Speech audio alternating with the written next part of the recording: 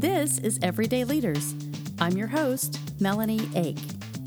Everyday Leaders is an inspirational show to help you develop strategies to overcome everyday obstacles in your life.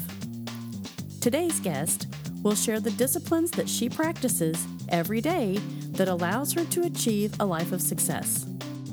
Today's Everyday Leader reminds us that no matter what happens in your life, you have a choice every day to live your life with success. Her determined spirit and mindset is one that has helped today's guest become strong through great personal loss. Listen in and see how you too can apply these strategies every day to live your life with success. Today on Mother's Day, we are learning life lessons from none other than my mom, Joyce Brown. Everyday Leaders 50 and 50 Mother's Day Special Show 17 starts now. Welcome to the program, Mom. I'm honored to be here. I am so excited. This is the special edition of Everyday Leaders 50 and 50 Mother's Day weekend. So I am having my own mother on the show because all of us have a mother or have someone that has mothered us or have someone that has influenced us in our life. And so leadership is all about influence. And most of our people that surround us say, hey, I don't know that I'm a leader, but they are. That's what this program is about. So welcome, Mom. Thank you. All right. So since I've known her all my life, I would like to just take this show in a really fun direction this time and talk about the things that have influenced me in my life around what my mom has taught me. And I think about all of these leadership principles that I learn and that I take people through each week. But the biggest thing that rings true with me and my mom is this persistence, this consistency, this factor of never giving up through life. And one of the quotes that we always laugh about is, tell the story about when I was in the high chair. She wanted, I forget what, either it was oatmeal or Cheerios, and she was just not letting up. And I says, some days are oatmeal days, some days are Cheerios day. This happens to be whatever day that it was that she wasn't wanting her thing. And so she learned that whatever day it was, she got what the day it was. So it's all about choices. Yes. So if I chose to have that kind of a day, it was going to be my choice. And there's so many lessons from that because we all get up and think, this is going to be a great day, or I don't feel good and I don't have control over it. So the lessons from that are you can do anything that you want every day. So you encourage a lot of people, though. You've babysat through the years. You've mentored people that you don't even think you've mentored. They come to you for advice. And what do you feel in your friendships and your relationships that you have with people? They learn a lot from you. And what do you always, you're consistent in a lot of messages. I hope so. Yes, you are. You're an influence through persistence. You've been so persistent in your life to make things exactly how you want them. So where did you learn that? Where did you learn persistence?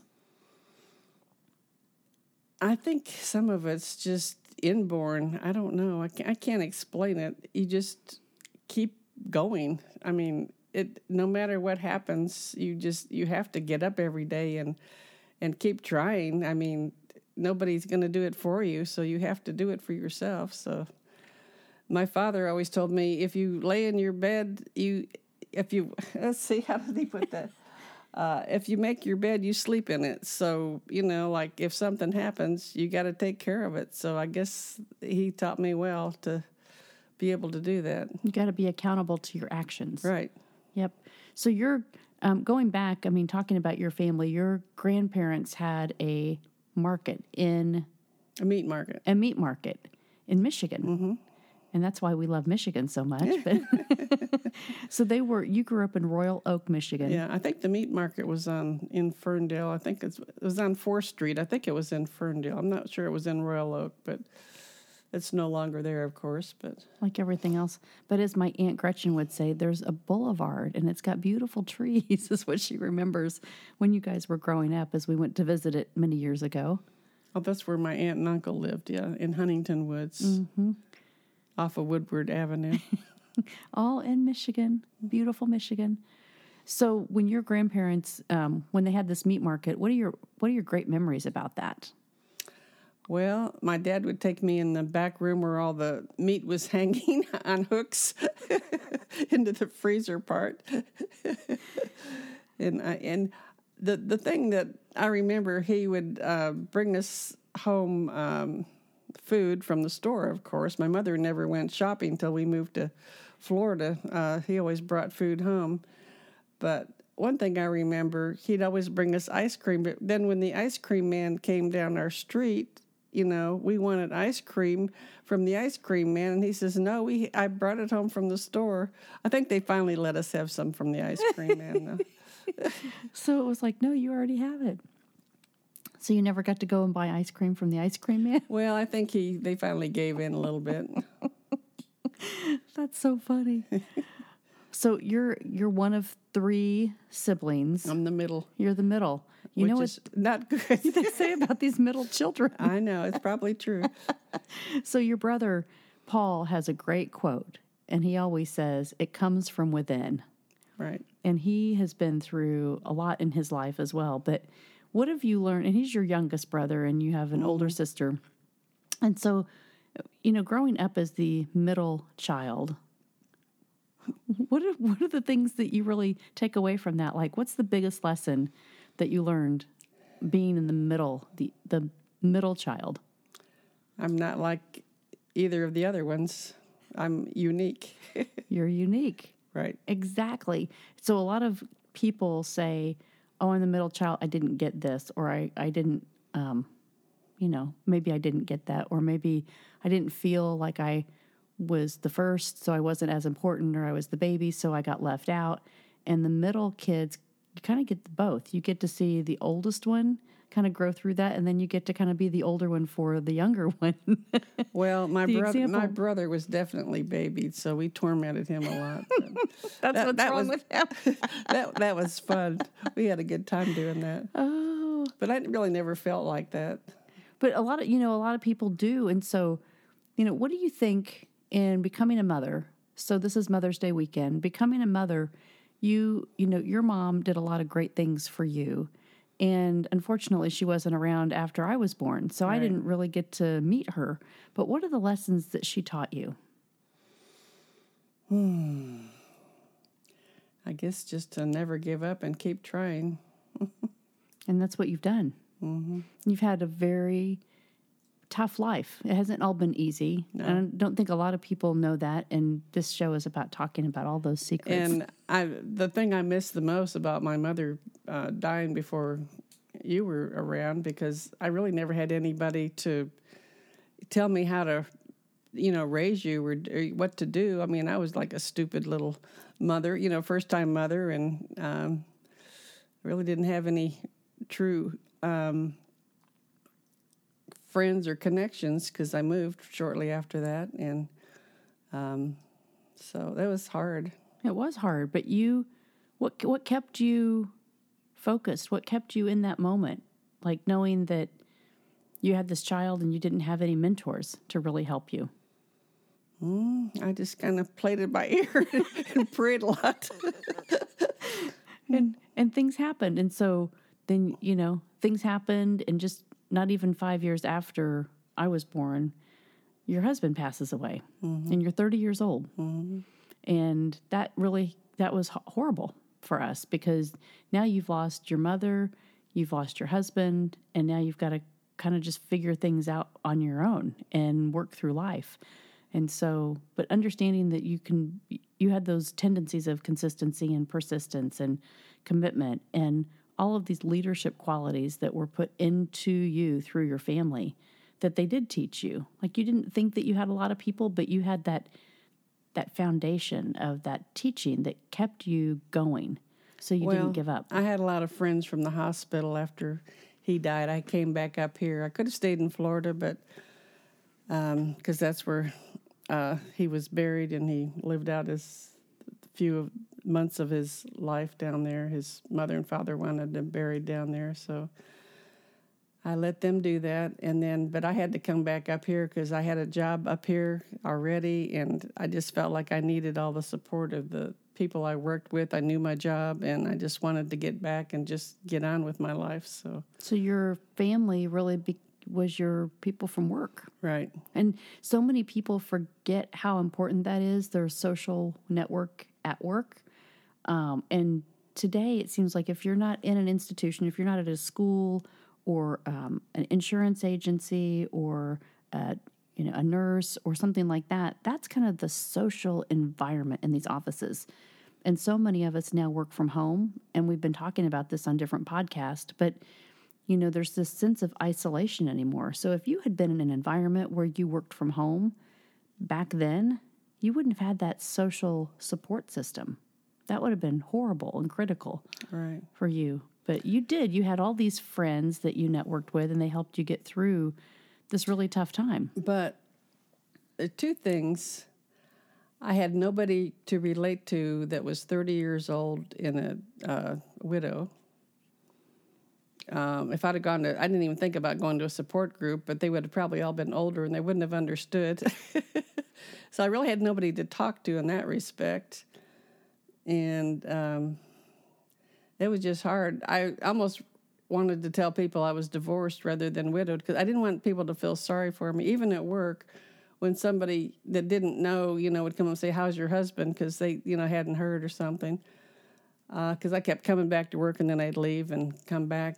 I was on several leaves while this was going on.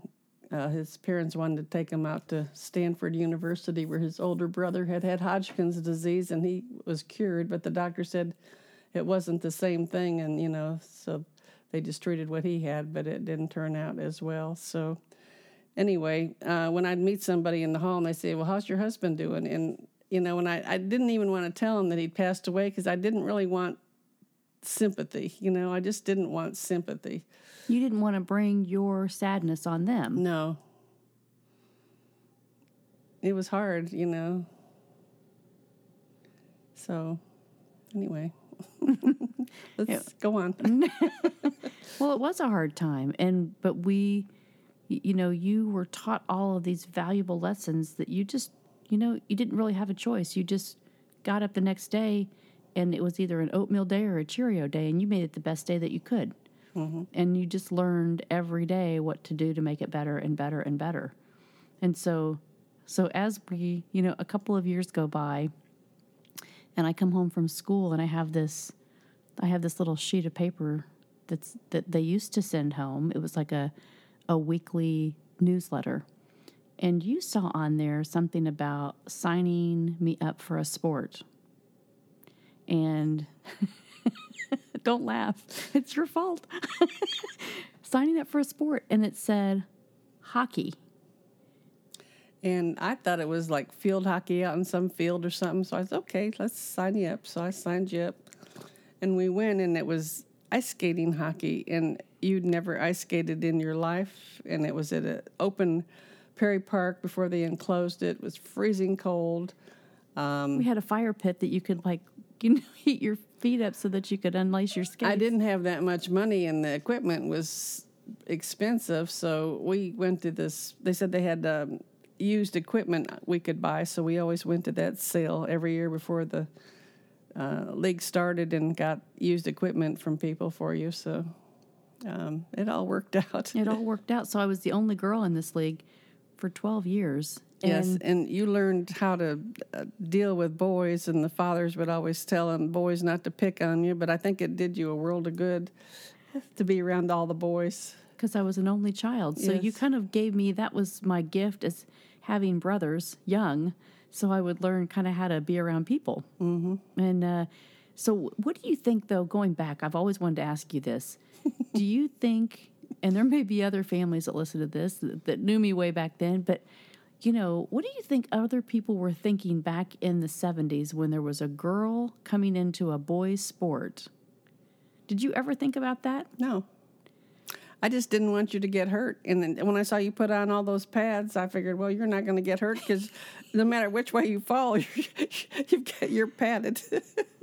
Man, my mom has been a supporter of me playing ice hockey since I was 7 years old, and that's been a lot of years. But we've gone through life with playing hockey all through school, and then not playing until I was about 30, and then I got back into it with the Indianapolis Circle City Sirens and some other teams that we traveled around, and we went to tournaments together, and it's just been a great life from doing something that we didn't know anything about. And that was your favorite sport, ended up being your favorite sport of all. Just because we tried it. Mm-hmm. So I think a great lesson there. By mistake. By mistake. But that is, it's fail. You know, I coach a lot of people about this, failing forward and going, well, I don't know how to do that. Like, why would I try that? I can't skate. I can't do that. Well, they put a chair in front of her with a stick, and then they took the chair away and stuck a stick in her hand, and off she went. She didn't even know how to ice skate at all. So don't you think I got this determination from you? I don't know. Some of it, I think. I think so. I think your father was a pretty determined person, and your grandparents. And I was going to add one thing, too, that you went to 3 different kindergartens in 3 different states when your father was sick. We started you out in California, which I wanted to stay out there, but we couldn't. I loved it out there. And then we went to Florida because that's where your grandparents wanted to have your father pass away. And then we came back up here, and I worked day shift, and I couldn't get you to the daycare in time for them to open. So I think the cook came by and got you that worked at the daycare and picked you up and took you to the daycare for that semester. And then, thank God, the next year you started in school, so that was okay. So it all worked out. I mean, you got to do what you got to do. But it gave me so many life lessons because having that, I thought about how many times I went to different schools as I was getting into school. So that's 3 kindergartens, and then first grade at one school, second grade at Southport. Mm-hmm. I think it was Edgewood, the Bulldogs, School 69 in first grade, and then Southport Elementary for second grade, and then Northeast Elementary for third and fourth, and then Southwest in 5th grade. And then that got me into the Greenwood school system for the rest of... And then you knew everybody. And then I knew everybody. But, I think that's what people ask me, like, why I can be so flexible and why I just let things kind of roll off my back now. And that's great. You taught me that, just to kind of go with the flow, because sometimes you don't have any control over what happens to you, but it's about how you react to things. Well, I learned after John died that a lot of these things that people worry about aren't important. I mean, your health is probably the most important thing. They always say you can have all the money in the world, but if you don't have your health, it's not going to matter to you. So I just and I try to get up every day positive, and, if things don't work out, I try to deal with it, as they come, but I'm not a negative Nelly at all. No, you're not a negative Nelly at all. People that, if they want to have a pity party, you don't go to Joyce Brown. No, sorry. She won't stand for it. Next. If I'm ever feeling down, I know that my mom can pick me up, because she's going to be like, well, put it in perspective. Like, get over it. It's not that big of a deal. When you are surrounded by people that have learned so much about life so young, they can really be your inspiration and your mentors. So if you don't have somebody like this in your life, you should get them, because they can teach you so much and help you through problems. They've already been through so many things in life. And I just want to talk to you. I know you went, when I was in school, you were going back in nursing school, because you're a nurse. Mm-hmm. And people that are going to listen to this are going to relate to that, because I'm in medical. I followed your footsteps and I got into medical. Which I'm amazed, because you could never stand the sight of blood. I never even tried to encourage you into the medical profession, because I didn't think that was... I knew you always had leadership abilities, but that's all I saw, and I didn't really know which direction to point you in. So, but I have been in medical for a long time, and it's the fascination. I think maybe it's about losing somebody to a disease, a health disease, and you want to try to figure out, like, how did that happen? And more just, Well, you know, the whys. you like games, and it's all like a little puzzle. Mm-hmm. You know, it is, and it teaches you to be on the lookout for everything and anything. I can look at somebody and tell you if they're healthy right off the bat. You know, if their lips are blue or their color looks pale or anything. You know, I mean, I can just look at them and say, okay, we'll have a health screening after this. My next event, you guys can all see my mom, and you can ask her if you're healthy just by looking at you. No. But I mean, you're just trained to, you know, walk in a room and just do a quick once over just for somebody, you know. And you're always assessing things, always assessing. And I think that's a great leadership lesson, because we talk about, you know, trying to become aware of everything that's going on in our life and then reflecting on that. And if you can become aware of where you are and what's going on and what you're doing and how you are affecting things, if you're progressing or you're regressing, you have to really put your life in perspective to make sure that you're on the right track. So now Joe has taught me, and he's a professional photographer, your husband, that I'm more observant about looking for things. Like when he takes pictures, he'll point out things that I never even would see. You know, he's making me more aware to look for littler things that, you know. It's interesting how different people, different perspectives. Yeah, have different perspectives, like photographers and nurses. And that's why we have to surround ourselves with those 5 people that can kind of help us keep things in line and keep us focused. Yeah, and learn different new things too. Mm-hmm. So who would you say your mentor is? People have lots of people that help them through things and difficult, you know, things in life, and you know, you've gotten through a lot, and now you've been married to Jerry Brown, as Sheila Martin would say. Jerry Brown, is Jerry Brown there? And let's see, since 1979? Different people in different parts of my life. My dad was a big mentor. He was very gregarious. He loved plants, the outside, nature, music, very fun-loving. So he was a big one. He taught me my sense of humor. That's another thing I want to say before we leave. We're not done yet. Never lose your sense of humor. That will carry you far. And I tell people when they're going through some thing that they think, oh, this is terrible, I'll say, wait a year and think about it, and it'll be a fun story to tell at the Christmas party. That's true. So, but at the time, it's not really funny, but, you know, it might be funnier later, so. What's a story you can share about something that you thought was horrible and then a year later it was funny? Well, now, I haven't been able to think about that, so I don't know. But Well, actually, stories. Actually, when we went to California and I broke my wrist and fractured my elbow on different arms and... Wait, on the second day of a 12-day trip? Yes. How did you do that? I wasn't paying attention. I flipped over one of those parking cement curbs, and I was looking up. We were going into the Dodger Stadium, and I was looking at the stairs, and I just went right over. And your arms were up, and your feet were up, and we were all like, what in the world just happened? So I got an ice pack from the lady and took the tour, and then we went to the... No, wait a minute. Stop there. Oh. Because most people, when... See, you're laughing now. That's where I get my great attitude from. Most people, when they break their wings... Well, I didn't know it was broken yet. But they're incapacitated, and you're in so much pain, and all you did was smile and go, well, we got to take the tour. We're here. I want to take the tour. And so you held an ice pack on your arm, not knowing that your other elbow was fractured. No, I didn't even know anything was wrong with that one yet. And you just enjoyed the tour. Because I had that hand on my wrist with holding the ice pack. But, you know, so everybody I tell the story to says, well, didn't you just fly home? That never entered my mind. Why not? I guess it's just the way I think. Mm-hmm. I just wanted to get on to the next thing, go see what was wrong and have him.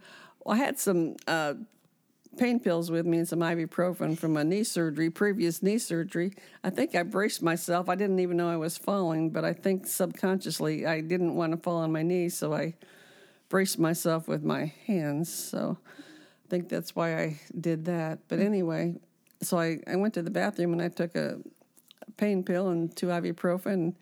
And went on with your day. Well, then I had to call Melanie because I couldn't get my pants buttoned up.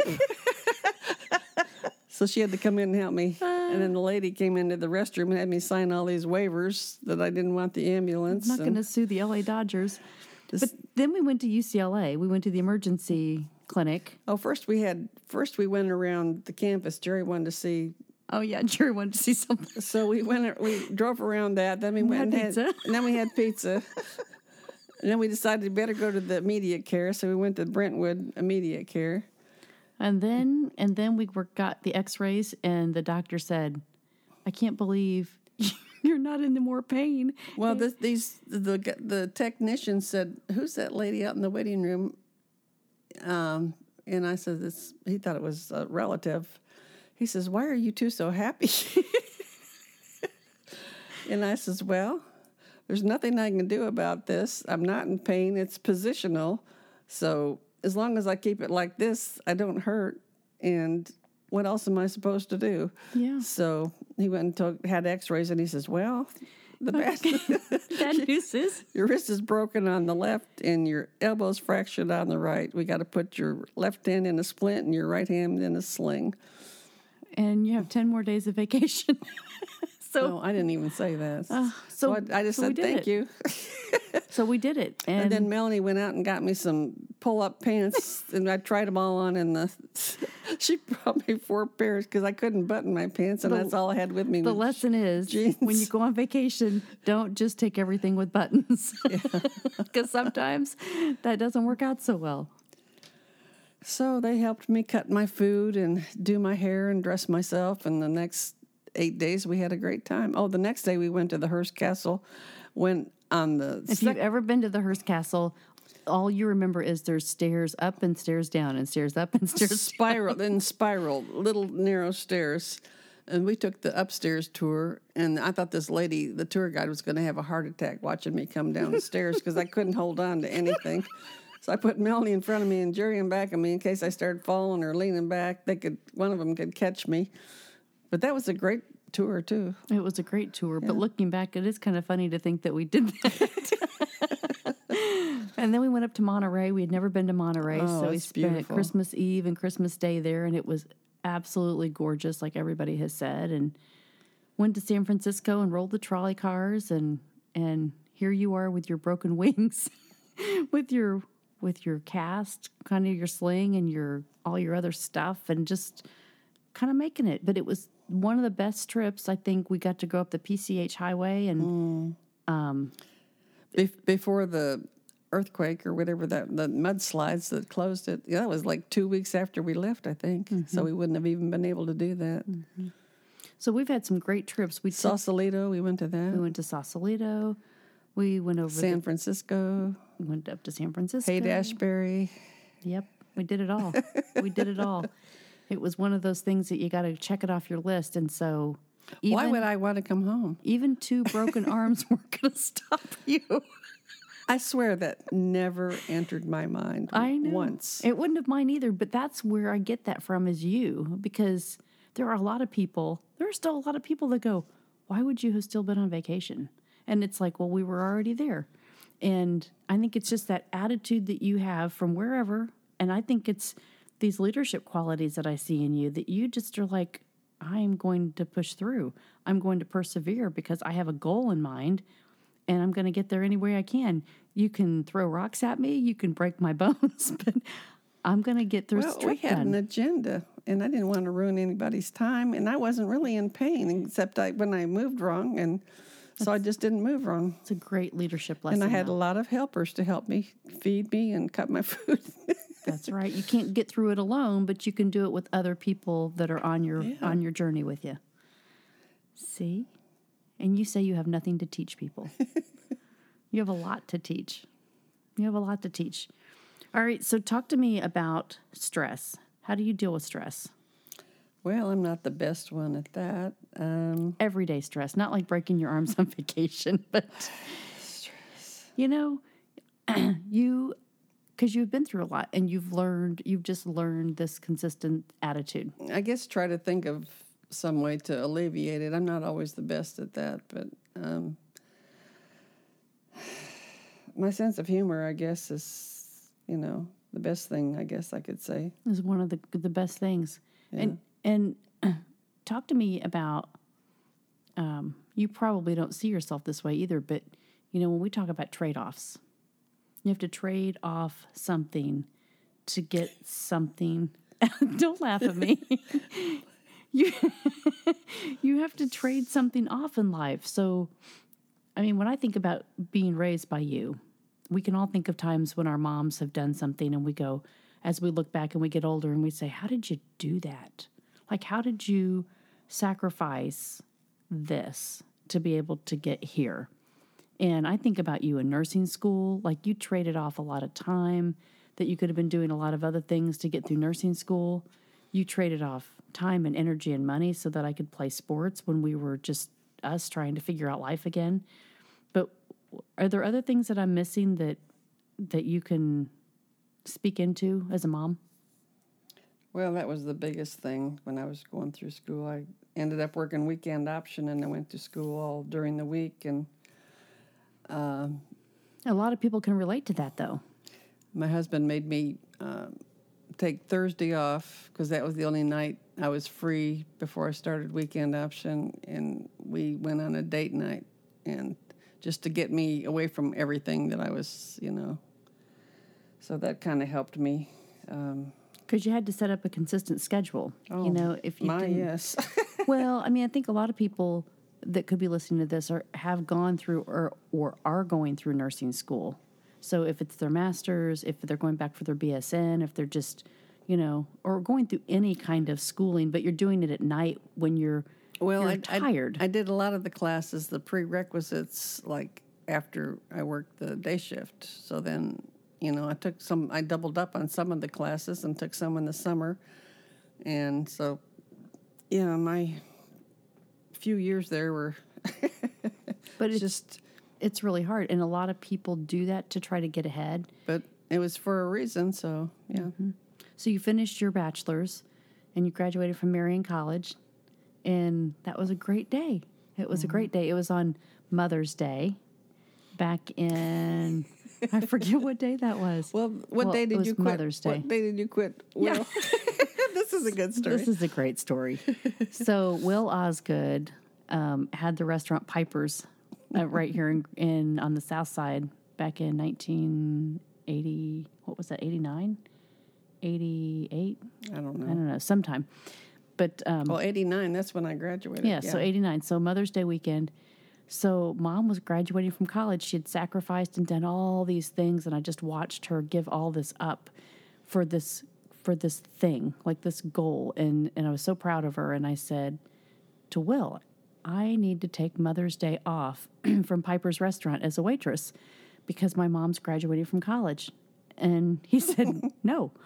And I said, well, now wait a minute. Let's negotiate this. I need to go see her graduation at Marian College. I'll come in early, and I'll even come back after the graduation. If you leave, you're fired.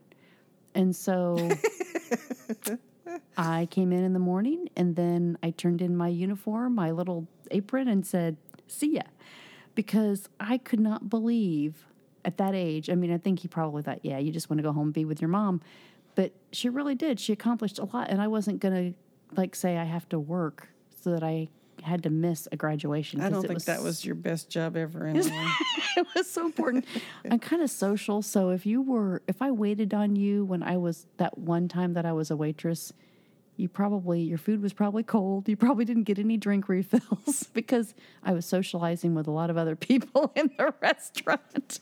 But now that's why I have a podcast, so I can socialize. But anyway, yes, those were fun memories because we would sit back there and eat the teacup bread and butter all night long, and it was delicious. But Piper's good, fun memories. I think I've actually talked to Will about that story recently, and he doesn't remember it, of course, because it's been so long ago. But it was really funny at the time. It's one of those that I look back and go, "Yeah, I just quit my job, but it was okay because it was for a great reason." So, tell me anything else. You've taken my 15 laws class, my 15 invaluable laws of growth. That was a great class. I recommend that to anybody. So what do you think? Because it talks, chapter 1 is really, and I taught a class last night on this, intentionality. And it all starts with our intention to be influencing things in our life, the right intention. Like you said at the very beginning, we choose either it's going to be a Cheerio day or it's going to be an oatmeal day. But we have to get up with the right intention and the right mindset. And so how do you keep in that right mindset every day? What do you do? Well, I'm known for my Post-it notes. And I have lists. I'm a list maker, and I get up and look at my list. If I don't have it, I work at the food pantry on Thursday mornings at our church, and I feel really grateful, when I go in there and do that and help people. And I worked at this little job until I was 73, and then I quit that because... Wait, you're past 50? You're 50. Anyway, I have more time now, and Jerry retired, so we try to travel more. But where was I going with this? Your Post-it notes. Oh, yeah. Okay. So I get up and I look at my Post-it notes, and I try to do the things, weather permitting and stuff that I need to get done.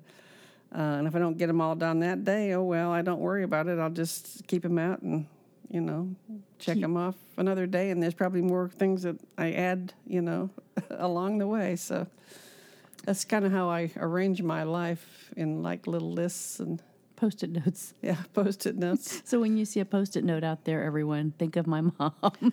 Well, it declutters your mind to get it out of your mind and somewhere else.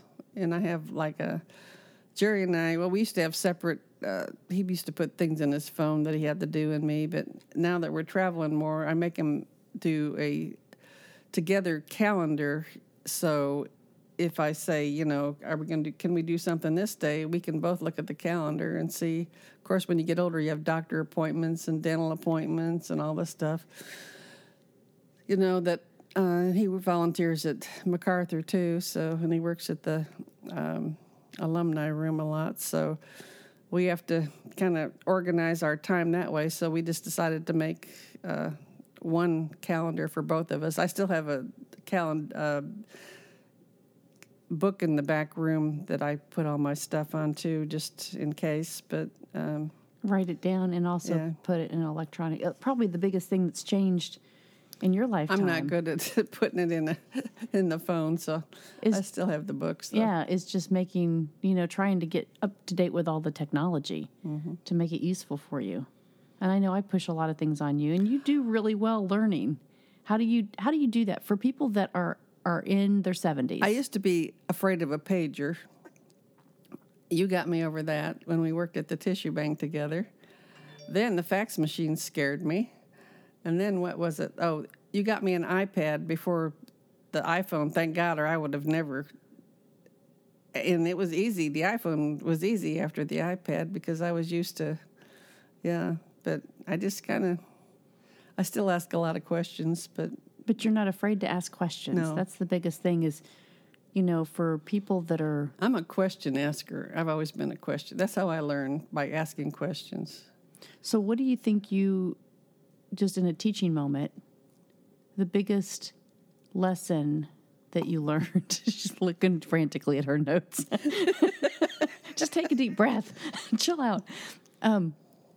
What's the biggest leadership lesson do you think that you've learned in your life that you could teach others? You learned how to fail a lot because we all do. We do things and we go, probably would have done that differently. But what do you think the biggest takeaway is as you look back? You can't do things by yourself. I'm a bad one for not asking for help when I need it. You should try to do that more, because people, you don't realize a lot of people would love to help you if you would just ask. But, just don't take on so much that you think you can do it all by yourself, because nobody can. So you need people around you to help you. Amen. Amen. So here we go. Any last thoughts on leadership principles, on the 15 laws? Anything that you want to share about what that experience was for you? It just made me a lot more aware of, like, you get up every day and you just are kind of in a rut, and you have to get out of that and go out into the world and experience other things and try new things, and just don't be afraid.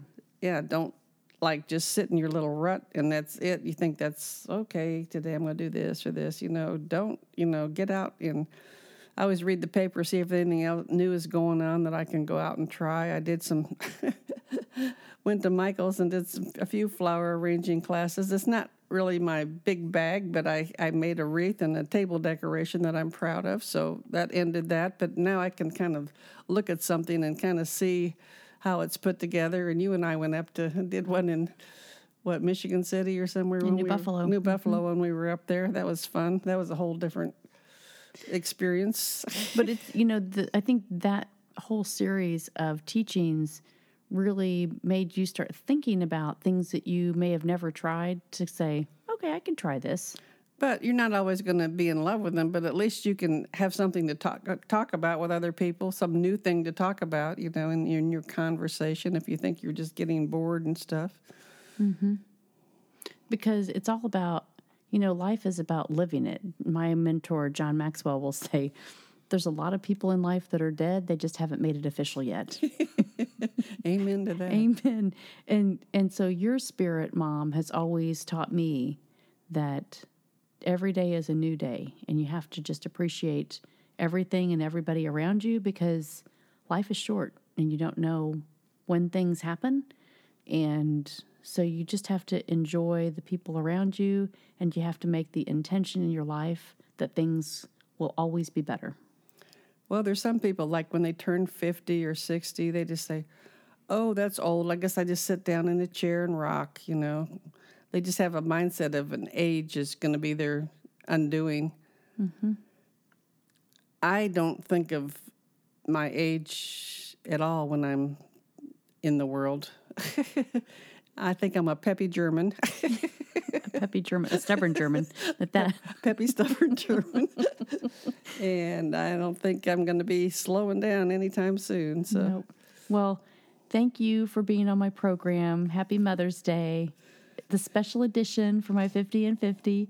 And everybody do the great thing. And if you have a mom still in this world, it's a special day. So share it with her in any way that you can.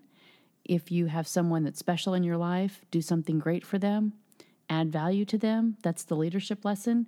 It's all about adding value to people that you love and that have inspired you. And so this is my host, my tribute to my mom. Thanks, Mom. Oh, I love you. Bye. Bye. Everyday Leaders 50 and 50 Leadership Summit is coming to Indianapolis, Saturday, March 2nd, 2019. Join me along with the 50 and 50 guests from Everyday Leaders 50 and 50 podcast. This exclusive event will take place at the beautiful Newfields Indianapolis Museum of Art on Saturday, March 2nd, 2019. You won't want to miss this one-of-a-kind leadership workshop, where you will personally engage with these 50 leaders and learn how to apply their strategies to live your life with success. Don't miss this opportunity. You can be a part of this exclusive inaugural Leadership Summit here in Indianapolis, March 2nd, 2019. Early bird registration begins on April 20th, 2018. Remember, there's limited space available, so reserve your spot now. If you know of anyone that would be interested in sponsoring this exclusive event, please have them contact me directly at makeconnectionsforlife.com. Thank you for following the podcast of Everyday Leaders 50 and 50.